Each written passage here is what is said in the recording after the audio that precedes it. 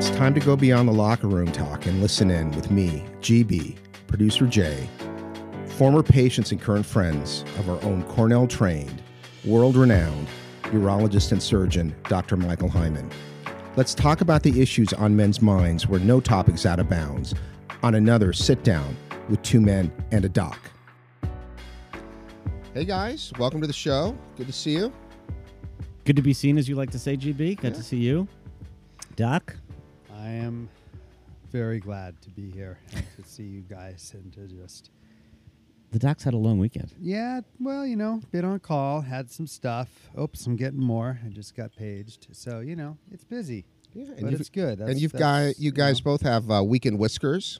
Yeah. I walked in, I saw the doc for literally a minute yesterday because he's walking out, you know, like a superhero to the hospital on a Saturday. The work never stops. Well, when you're on call, it seems that way. But, you know, you do what you got to do. I mean, that's a job. Can't say I always love it. Is it the same thing where some of this stuff they could have asked you on Friday or Thursday, but... Well, no. I mean, some of it's like the hospital. It's actually mostly hospital phone calls, and they got somebody in the ER that needs... they like a consultation or something, so... But, you know, it is what it is. I mean, that's the job. That's the job. That's why you get paid the big bucks. Right. I don't know about that, but, you know. It's, not to mention the podcast money. There you go. Yeah. This podcast is, yeah. Yes, that's why we bring it to you all ad-free, because we don't want to burden you with compensating us for our time and humor and knowledge. There you go. So Jay, how are you doing? I'm doing well. This is a unique episode for us because this is a little story time that I'll be telling, and walk you guys and the listeners through some events from my recent past and get the doc's perspective and as well and as yours as well, GB. So. Thought it is unique because you usually never talk about yourself. That's true to anyone. No, that's actually not true. So there was I'll keep the preamble short, but basically last summer, and you guys know some of this, the doc probably more than you, GB, but I because I was calling him like, what the hell should I do?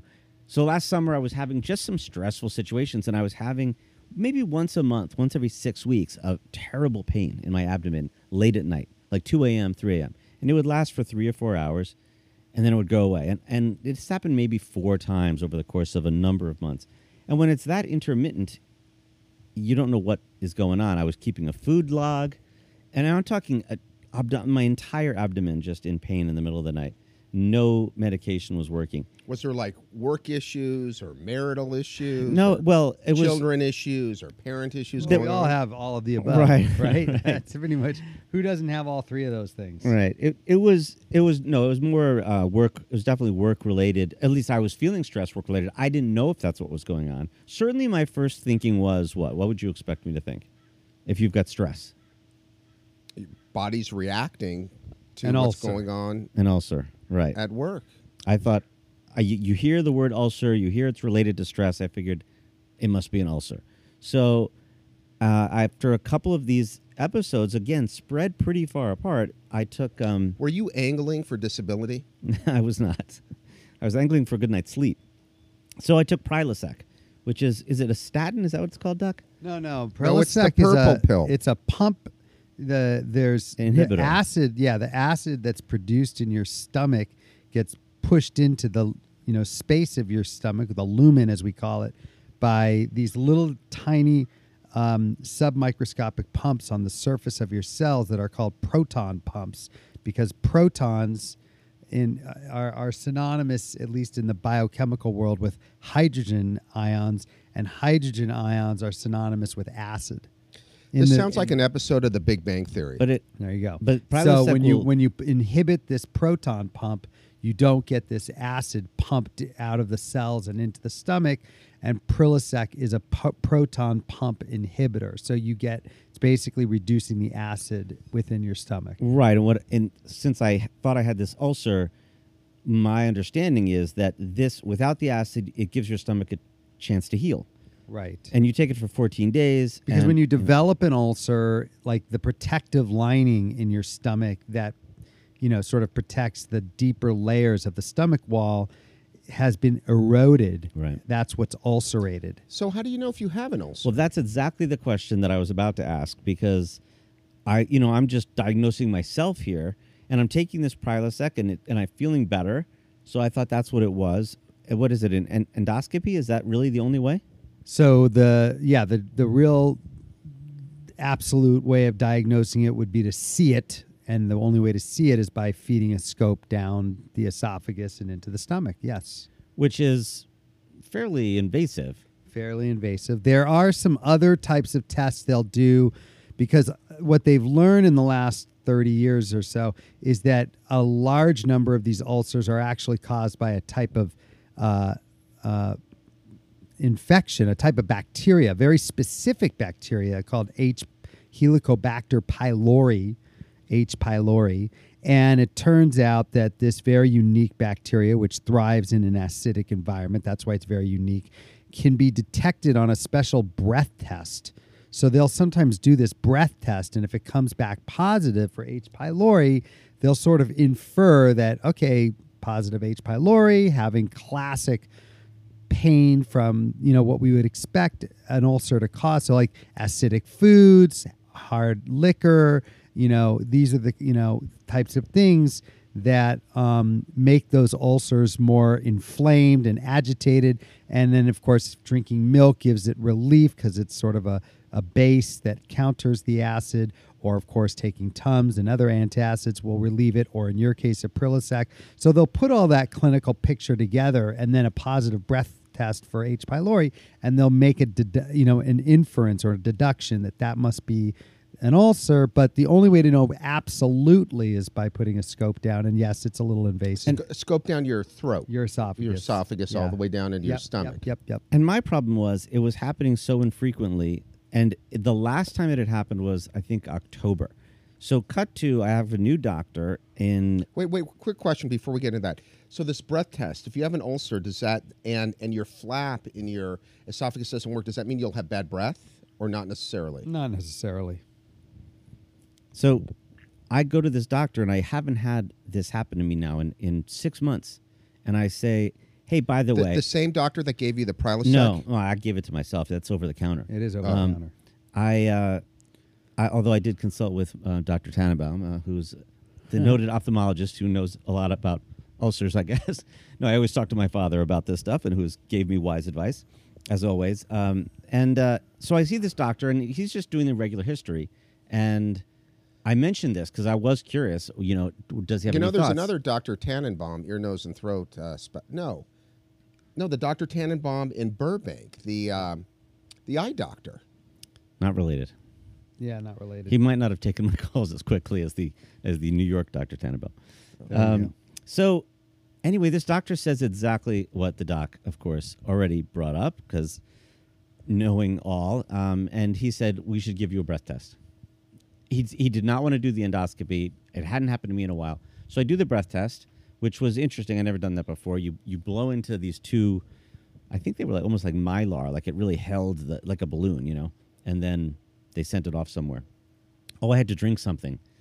I don't know anything about Yeah. this. This is beyond the scope of my knowledge. No, I had to drink something, Okay. like it was like a bubbly water kind of thing. Anyway, so that comes back negative. But keep in mind, I haven't had And this keep in happen. mind, it doesn't totally rule out an ulcer. It just means it's not the H. pylori type of ulcer. Okay. Well, his thing was, listen, let's not. He said there's a number of different ways we could go with this, but you're not having it now. Let's not get crazy. Let's do the breath test, but we'll keep an eye on it.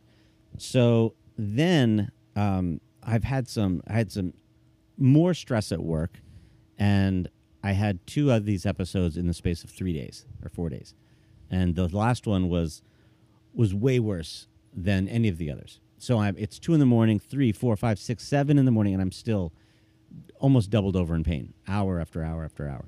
At which point my wife says, listen, I'm taking to the ER. I'm calling 911. It's one or the other, because she's looking at me like I don't know what to do with you.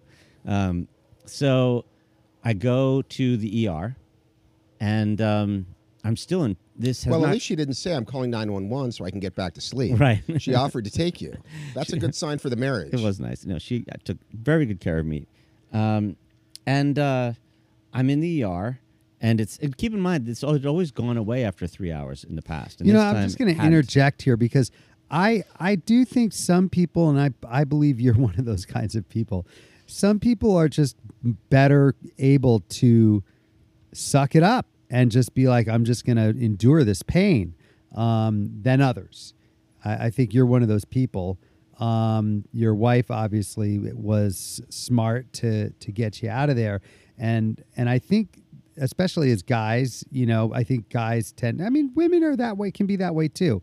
People will just be sort of, for lack of a better term, stubborn about or stoic about their pain, and they'll just be like, I can take this. I'll wait until I'm going to go see the doctor. I'm certainly not going to go through this hassle and rigmarole of going to an emergency room. But Right. the fact is that when your body is telling you something like that, and especially abdominal pain and, other chest pain, severe head pain, you have to, especially at this stage of our lives, you have to listen. Right.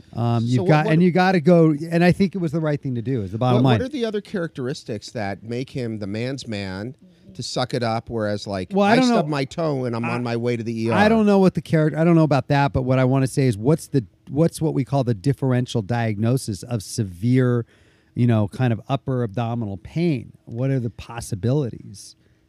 Well, I didn't know it, but your point. Listen, you could cut together practically every episode. I'm the one saying, "Listen to your body." Right. And Well, his point is and I he's saying wasn't- you're studly and tough. No. That's really what he's saying. and stupid because I wasn't practicing what I preach. Right. And the reason for that, if I can explain it at all, is it's maybe this unfounded.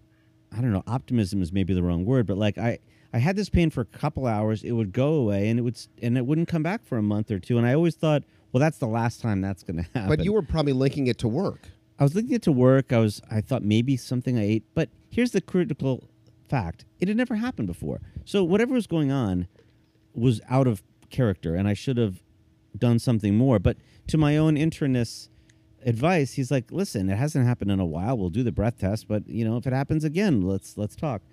So what happened was it accelerated very quickly in these other two episodes, and the last one being this one that was so bad.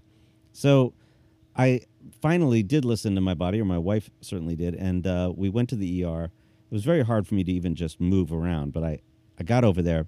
Which side She note? drove, or you had No, ambulance? Yeah, no, of course, no, she drove. I was a wreck. Also, I was so tired.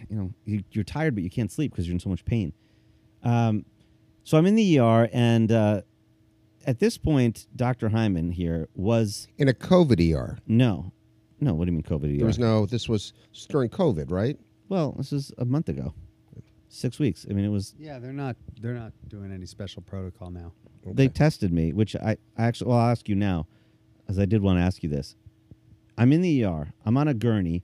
I'm in terrible pain. I need care. They take a COVID test. I was negative. If I had been positive, what would have happened? They would have put you in isolation.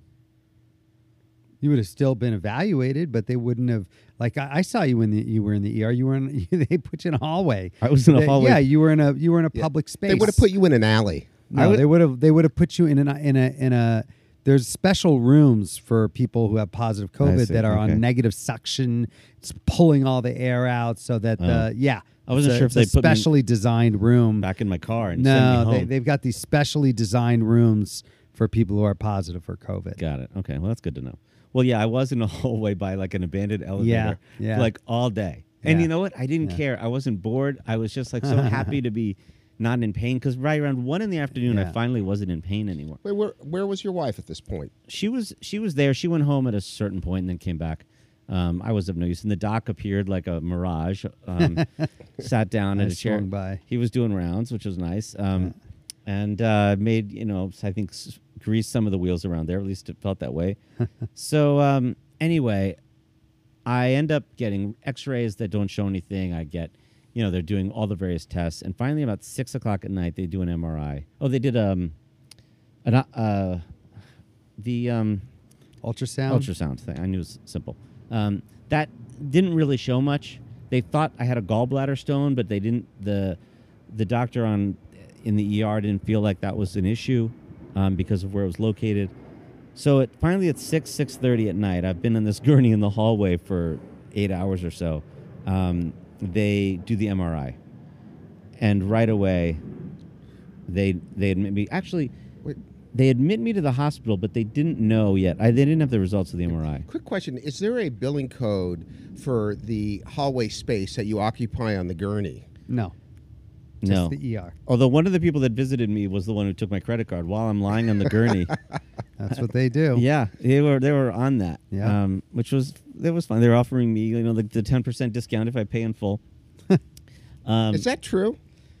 They had called the insurance company. I noticed your favorite part. They had like talked to the insurance company. They figured out what my deductible was, so they kind of figured out what I would end up owing.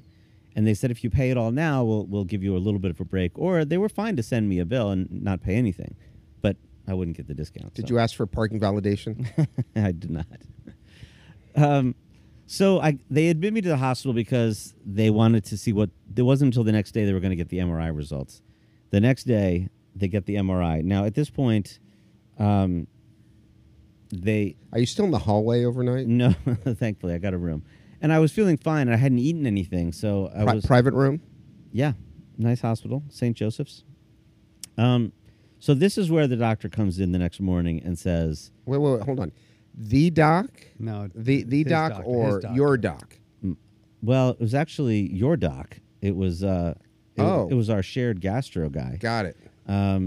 Who wasn't. He was just doing. He was the attending on that day. Is that why he was there? I saw 3 different guys from that practice. One of whom did the surgery. I think that day he was just doing rounds. So wait, no, the surgeon is not in that No. gastroenterology practice. Oh, he's not? No, he's just completely separate Okay. practice. Well, But the gastroenterology practice has multiple, doctors within the practice, and each one takes their turn. yeah. Being in charge of the patients at the hospital. So yeah, it's probable that they, one guy was on one day and then the next guy was on the next day, Exactly. so he signs out, and And it just so happens the first guy was someone that I have seen before. So anyway, he comes in. He's like, listen, I don't know why we haven't gotten the official results yet, but I know exactly what this is. And he's like, you have a gallbladder stone. And that gallbladder stone is blocking, is it just called the duct or the common bile duct. the bile duct? Yeah. And it's blocking it. And so this explains everything because, He didn't say, hey, aren't you that podcast guy? right, actually, it did come up. All right. Because he mentioned that I know Doc over here, and I said, yes, I do. He's a friend, and also, we work together on the show. And he's like, oh, you're one of those guys. Yeah, you're one of And you're one of the men. He mentioned you as well, GB. There you So for moments of fame. And But is he a listener? no. So he can say whatever we want about it. So he said this stone has been floating around. And when it's floating around, if I'm, Yeah, tell, no, you're tell me right. when I'm wrong. When it's floating around, I'm not having any symptoms. Right. And then it sort of just like drifts down into this bile duct. And that's when I was having the pain. Now, what's odd to me is that then it gets dislodged and it went, and for a month So I is had he no the one who symptoms at all. diagnosed this? Yes. So it wasn't the radiologist looking at the MRI? Not at that point. No. So yeah, that can happen sometimes. Is that like I'll have somebody come in with like a kidney stone issue, and before the reading is officially read and dictated and printed and on the computer as a actual report, I'll take a look at the scan and I'll immediately see what's going on, and I'll say you're passing a stone, and then the radiologist will do a formal reading. That happens a lot. And that's what happened in your case? Sounds like it. Yeah. Yeah. And so he said it's lodged there, and so when the food is coming through and the gallbladder's trying to release the bile, it was getting blocked, which is when I would experience such extreme pain. So let me ask a really stupid question, and I'm actually kind of serious about this. So if you're upright and you're experiencing the pain, if you invert yourself, will that dislodge it and it will come out? Probably not, because the gallbladder is contracting, so it's compressing fluid, and in this case a stone inside it, and pushing it into an anti-grade direction. It's like directional flow. So whether you're upside down or right side up, it's going to do that. and it's going to push it the least path of least resistance, whether you're upside down or right side up, is going to be down the tube. Yeah. So you're thinking of a sink, which works with gravity. This does not work by gravity. And the same thing for a kidney stone. Correct. Okay.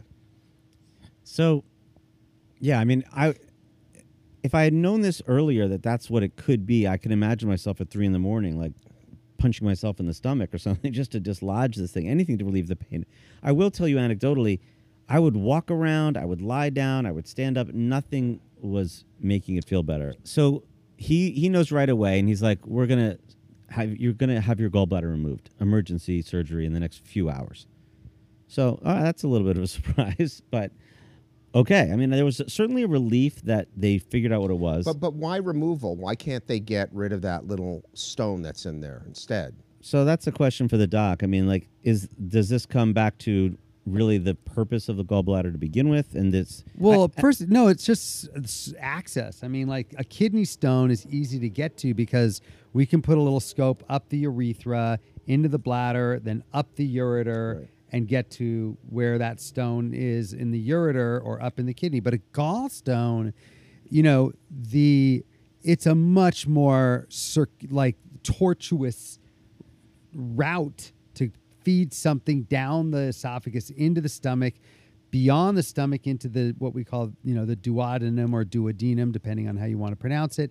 And then there's a little tiny orifice, way smaller than what we use for getting scopes up the ureter, that goes into a duct that splits off, and one fork goes up to the pancreas and the other fork goes up to the gallbladder where the liver is. Like, they don't that technology does not exist to be able to do that kind of maneuvering. And then to get to it to the point that you can actually feed instruments like a laser and break it up and suck it out and all that doesn't exist. And you can't invasively cut the skin and then cut the gallbladder. And I thought that's I thought he said they took it out. Well, at that point they just take the whole thing out. Yeah, they do. That's what he had done. No. But why? He's saying cut it to get the stone out, but I'm misunderstanding. The access isn't there. Right. Can't you get to the gallbladder, make an incision, grab the stone out, take it out, sew the gallbladder back up, and leave? As opposed to taking out the whole gallbladder? Yeah. They don't typically do that, first of all, because the gallbladder is one of those structures that's not like an imperative. It's one of those structures. I don't know enough about why this is true, but we don't really need our gallbladder. So it's only to digest like oily food or something like that? Yeah, but you still make bile. Your liver is what makes bile, right.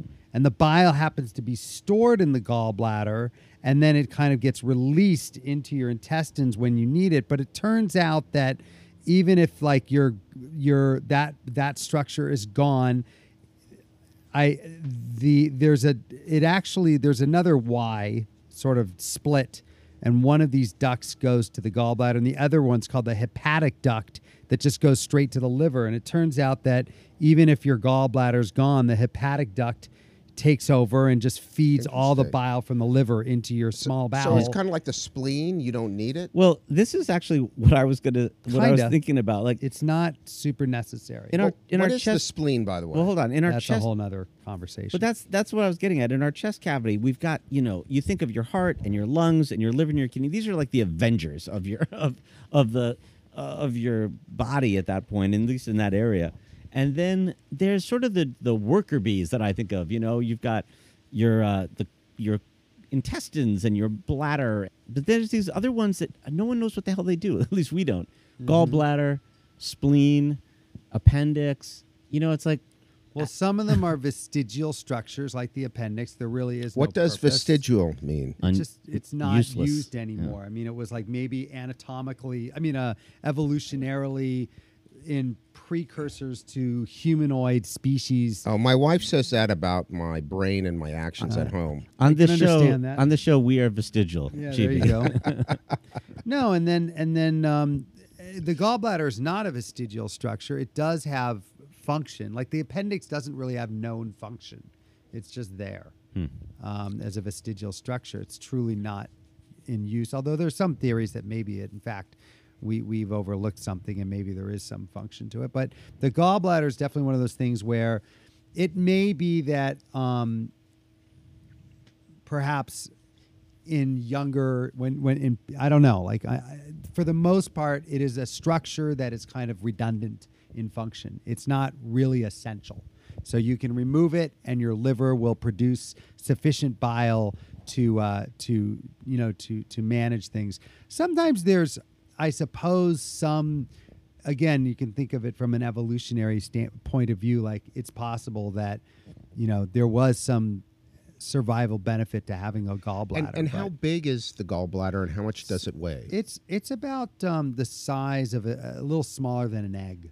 And an egg. Well, like a bird's egg or a chicken egg? Like a little smaller, like probably about about 20% smaller than a chicken's egg. Than a chicken egg. It's like 80% that size, and it's soft and it's thin walled, and yeah. What, 100 grams?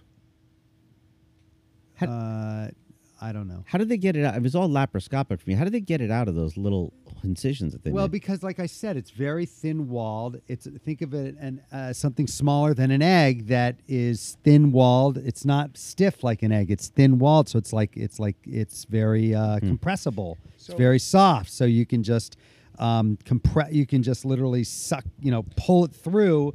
One of those, the so-called holes are port sites. So they put a port in. The port is like, think of it as a plastic, stiff plastic walled straw. Mm-hmm. And it's maybe a 1/2 inch diameter. So you can slide an instrument through that straw, grab the gallbladder, and literally pull it through the straw because it's compressible. So it'll just go through the straw and you'll pull it out. So I have another question. So they removed this thing, right?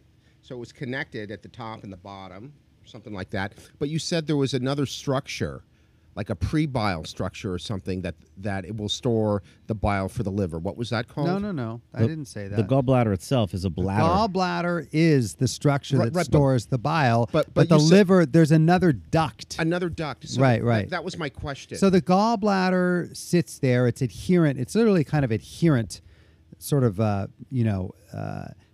almost think of it as stuck to the liver, this little this little structure I described that's smaller than an egg, and it's kind of plastered up on the undersurface of the liver, and the liver is putting bile into it, and then there's a tube that comes out of the gallbladder, and that tube courses down towards your duodenum, the second part of your small intestine, but it also meets another duct. That it's like a highway. That duct is one, and then and then another duct meets it, and they form a common duct that's called the common bile duct that goes all the way down to the. So it actually then goes through the pancreas and joins ducts from the pancreas, and then all of that dumps into the small intestine. So you've got to be careful when you're cauterizing. You do. It's a known complication of this operation called a cholecystectomy. Which cholecystectomy. Chole refers to always refers to to bile or gallbladder, chole, and cystectomy.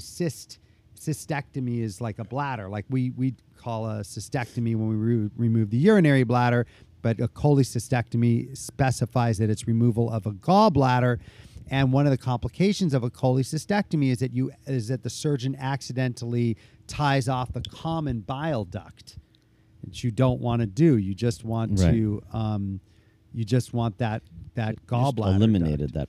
So I can tell you, what the doc is saying is that your body adjusts. So it's true. They told me after a few weeks my body would adjust, and day after day after day it was pretty slow, but I could feel my digestive system slowly just shifting, I guess. So you can eat your wife's food again? I can. The doc was like, the doctor I had was like, you can eat whatever you want, but that really wasn't true. I mean, it took a little while before I could start eating things that were not quite so bland or fatty. I mean, I could introduce a little bit of, a part of a burger, that kind of thing.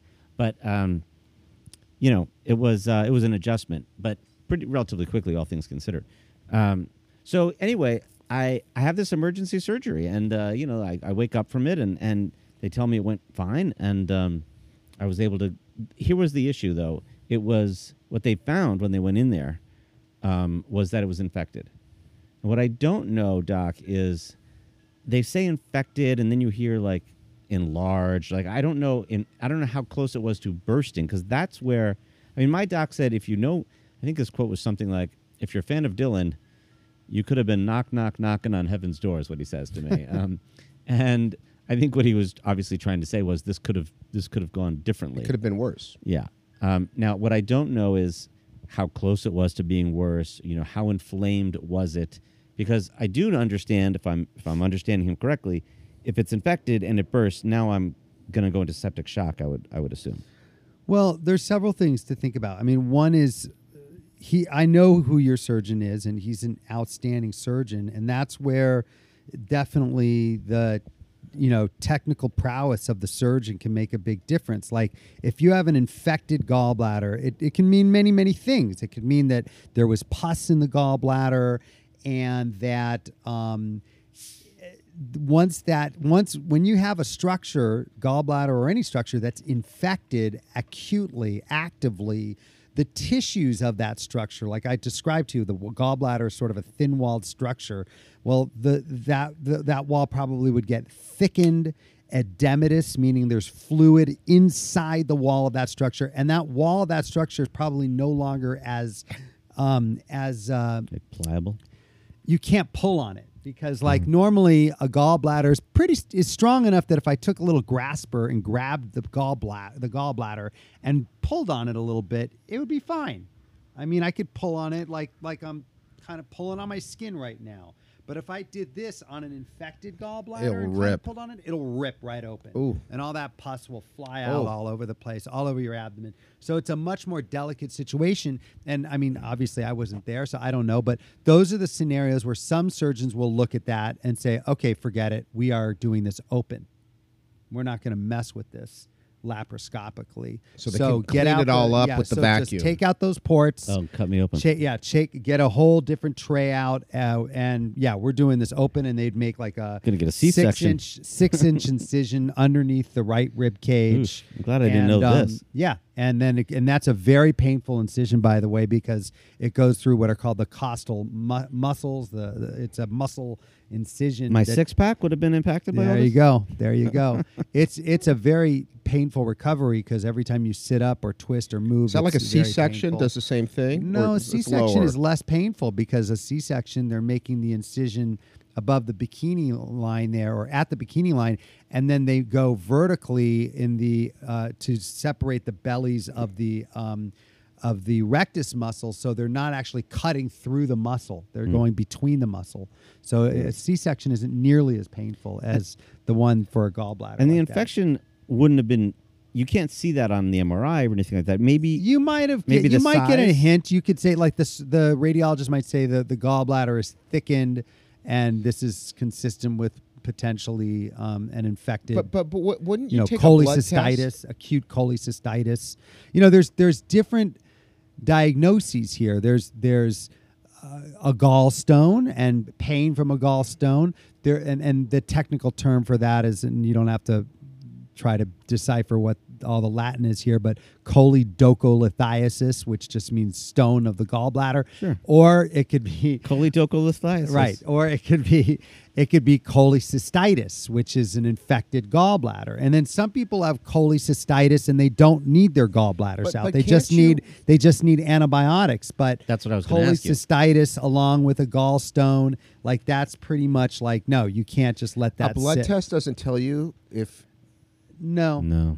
not for an And that's infection. that's something that people get confused about. They're like, well, all my blood tests are normal. There must be nothing wrong with me. Well, no, blood tests are not always going to tell you everything that's wrong with you. And Not at all. can you pass a gallstone? It's possible, but it's possible to pass a small gallstone. You yes. wouldn't know it, but Yeah, you wouldn't really know it. No. That's correct. So whenever you get a gallstone, you pretty much need to remove the gallbladder. No. There are lots of people. A lot of time they'll see like a gallbladder filled with gallstones. They'll do like an ultrasound or some other study for some reason, and they'll say, "Oh, hey, incidentally, by the way, this guy's got like a half a dozen gallstones. But he's asymptomatic. He doesn't get infected. He's fine. No, nothing to do about that. They would never do anything about that. But if there was a problem, somebody if you got in cholecystitis along with all those gallstones, then they'd be like, okay, no, we're not screwing around. We will. What they'll do.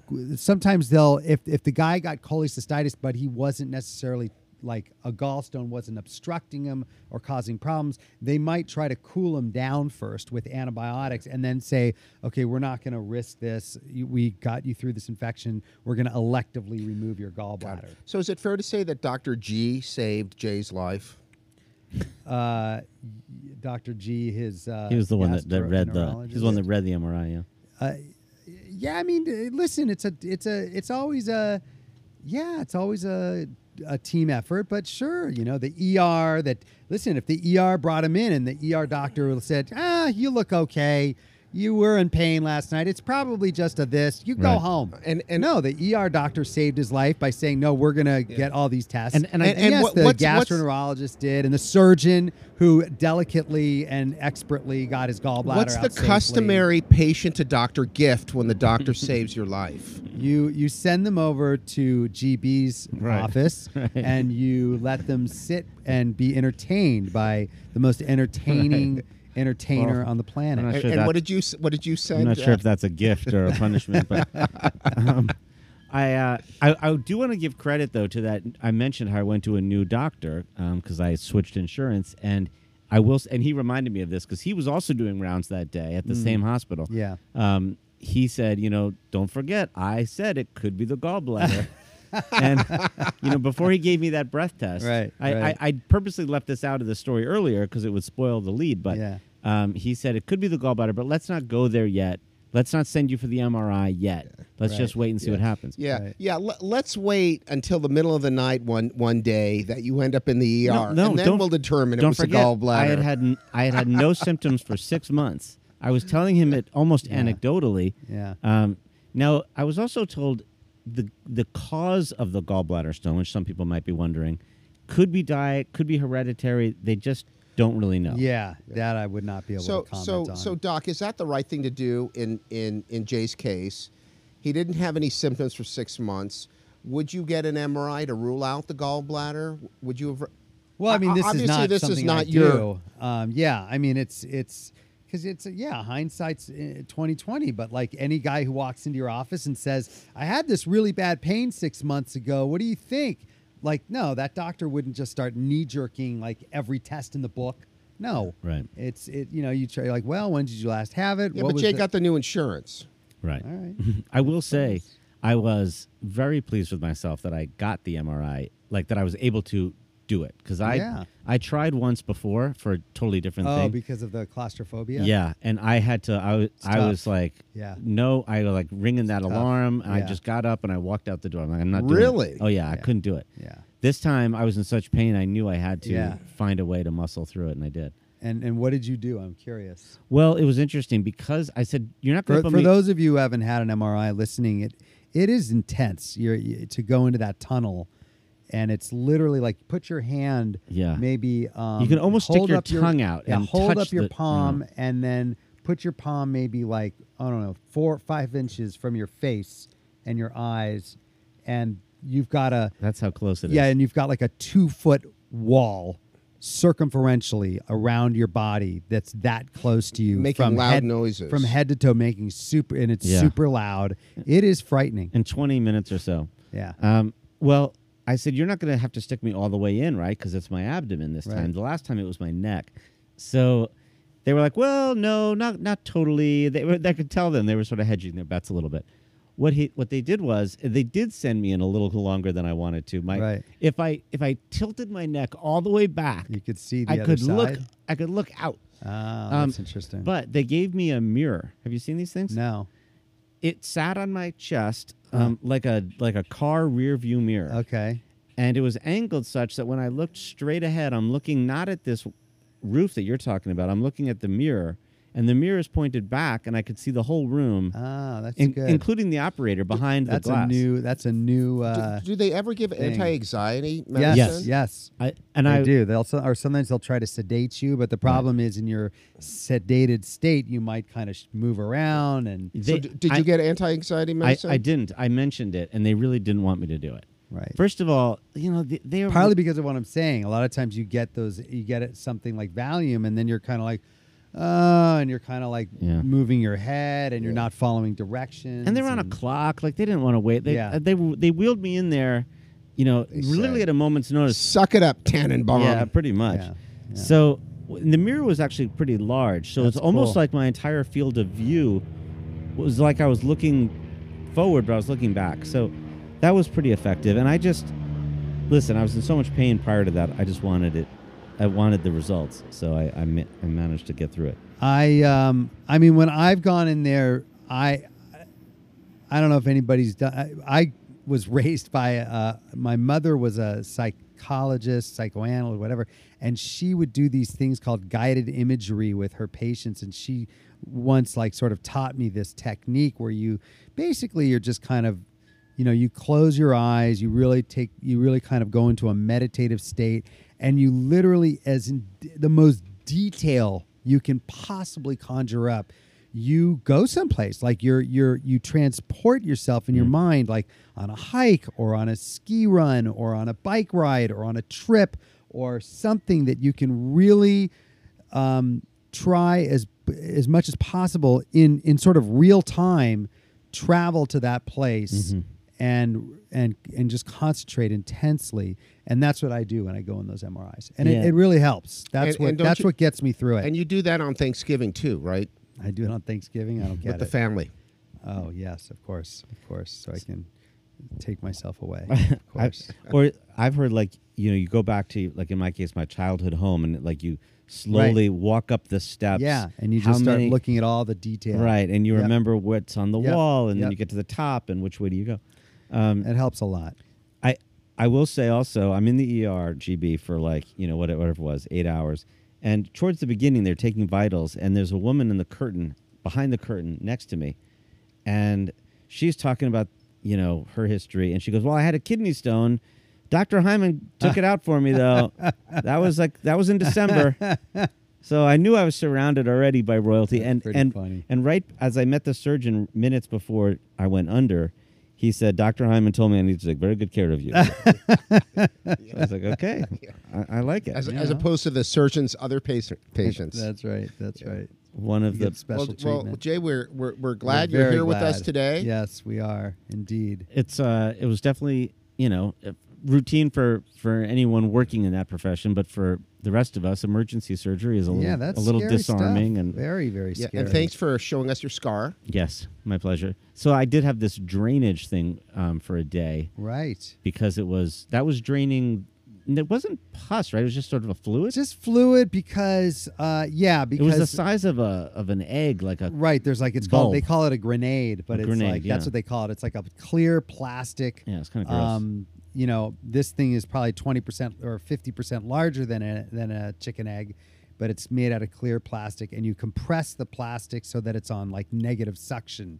You compress it and then pop something on top so that it's sucking what's ever inside into it.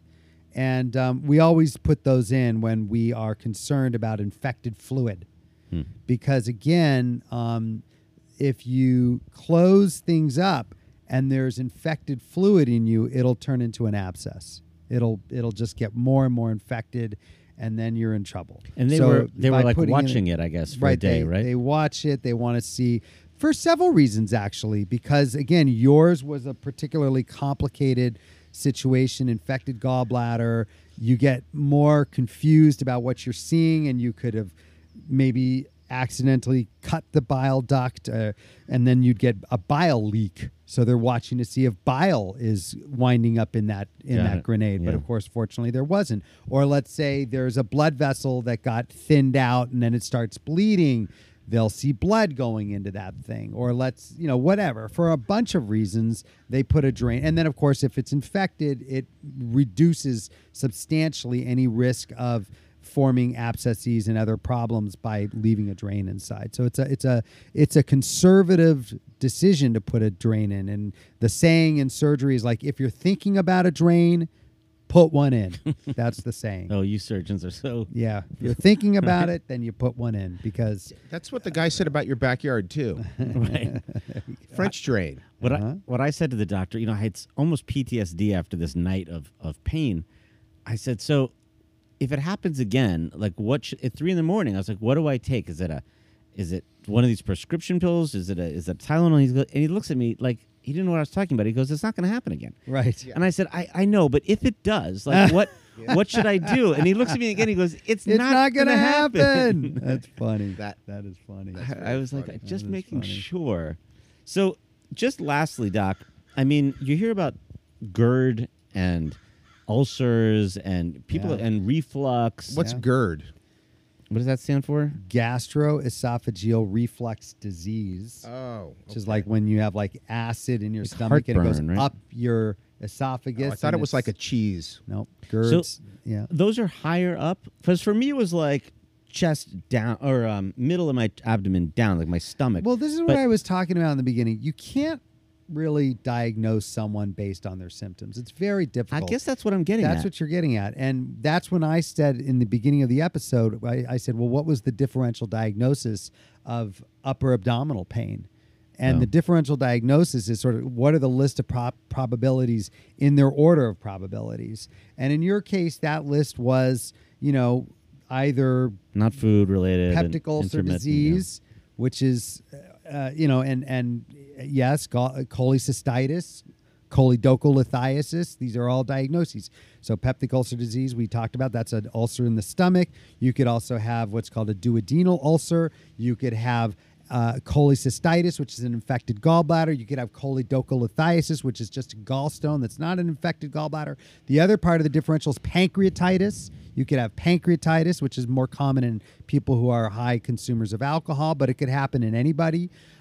Kidney stone is part of the differential diagnosis. Some people present like you, and in fact, you do a scan, you find out, oh, they had a kidney stone, even though it might be on one side or the other side, it presented with mid or sort of upper abdominal pain. It's part of the differential diagnosis. You may have had what's called a staghorn, or a really large stone that wasn't passing but sort of jammed in your kidney and just intermittently obstructing and giving you pain.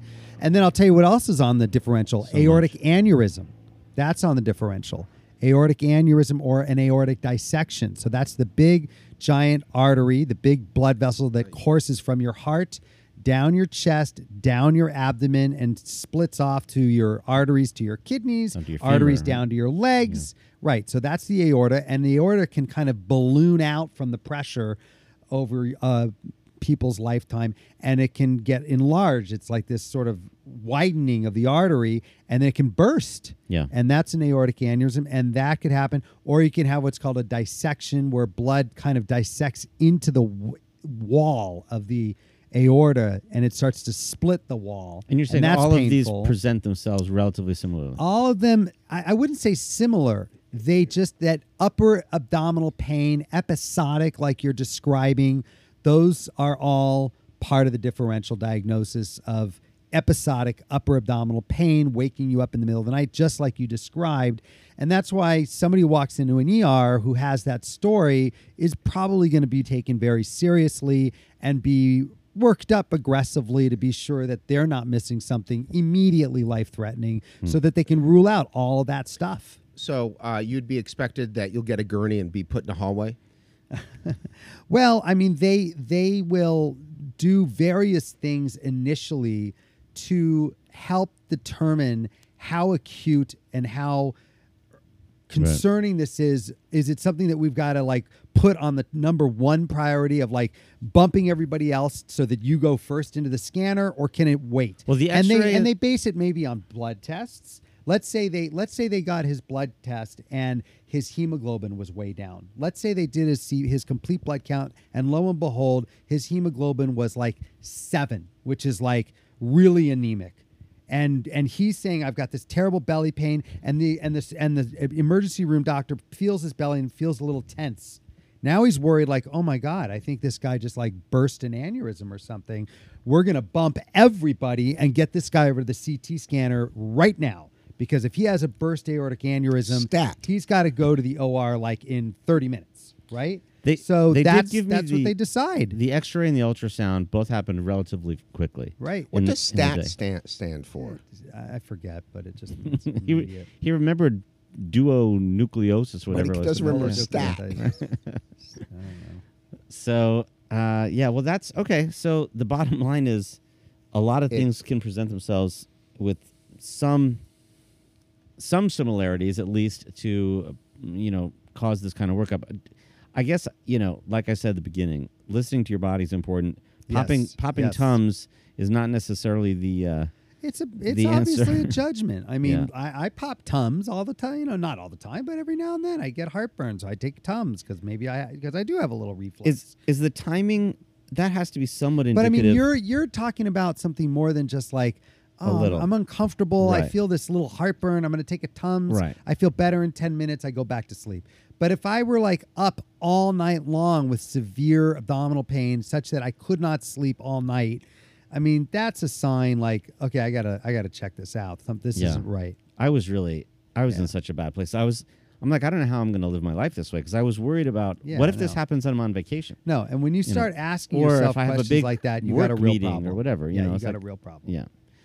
So anyway, that's the story. And you reevaluated your life insurance since this incident? I did not. Would you?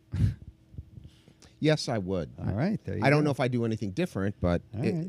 it would have crossed my mind. Spoken like GB. I did. You got to think about these things. Of course. So so I was released that next day and went home and went back to work pretty quickly. And I mean that's a modern. Well, that was an era amazing thing. So he like gets the surgery done one day. That's modern. And like era. 2 days later, he's giving a big presentation at work. When I was training, you would have been in the hospital minimum, 5 days. You would have been kept there on IV antibiotics, and especially because high likelihood you would have been opened, and then you would have been there for 2 weeks. Wow. Yeah. But if it wasn't infected now, I'm told I could have gone home that night. Yeah, it would have been an in and out. That's what I heard. In and out the same day. That's what I heard. Yeah. Elective removal of the gallbladder is. I was kind of bummed. Literally, will take them. Literally, I know the guy who operated on you, and he is super fast, and I think he can take out a gallbladder in like 15, 20 minutes. Well, technically, it Crazy. wasn't elective. It was mandatory. This was urgent or emergent. Yeah, no, right. That was my point. Totally different situation. I was kind of bummed I had to stay that second night. I thought I was going to get to go home, but that's the right. You didn't want to stay for the food?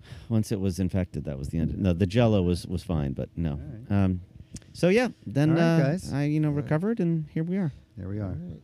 So thanks for listening. I hope that was useful to some of you. Very and good. Yeah, Very to healthy days. Yes, for To all you, of us. Jay. For all of us. Yeah, for all of us. Cool. Good to see you guys. Thanks for the time. All right, you got Thanks, it. Doc.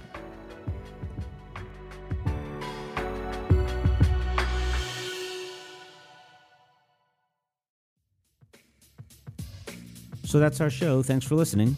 Be sure to subscribe so you never miss an episode. 2 Men and a Doc is hosted by Dr. Michael Hyman, GB, and Jay Tannenbaum. Produced by Jay Tannenbaum.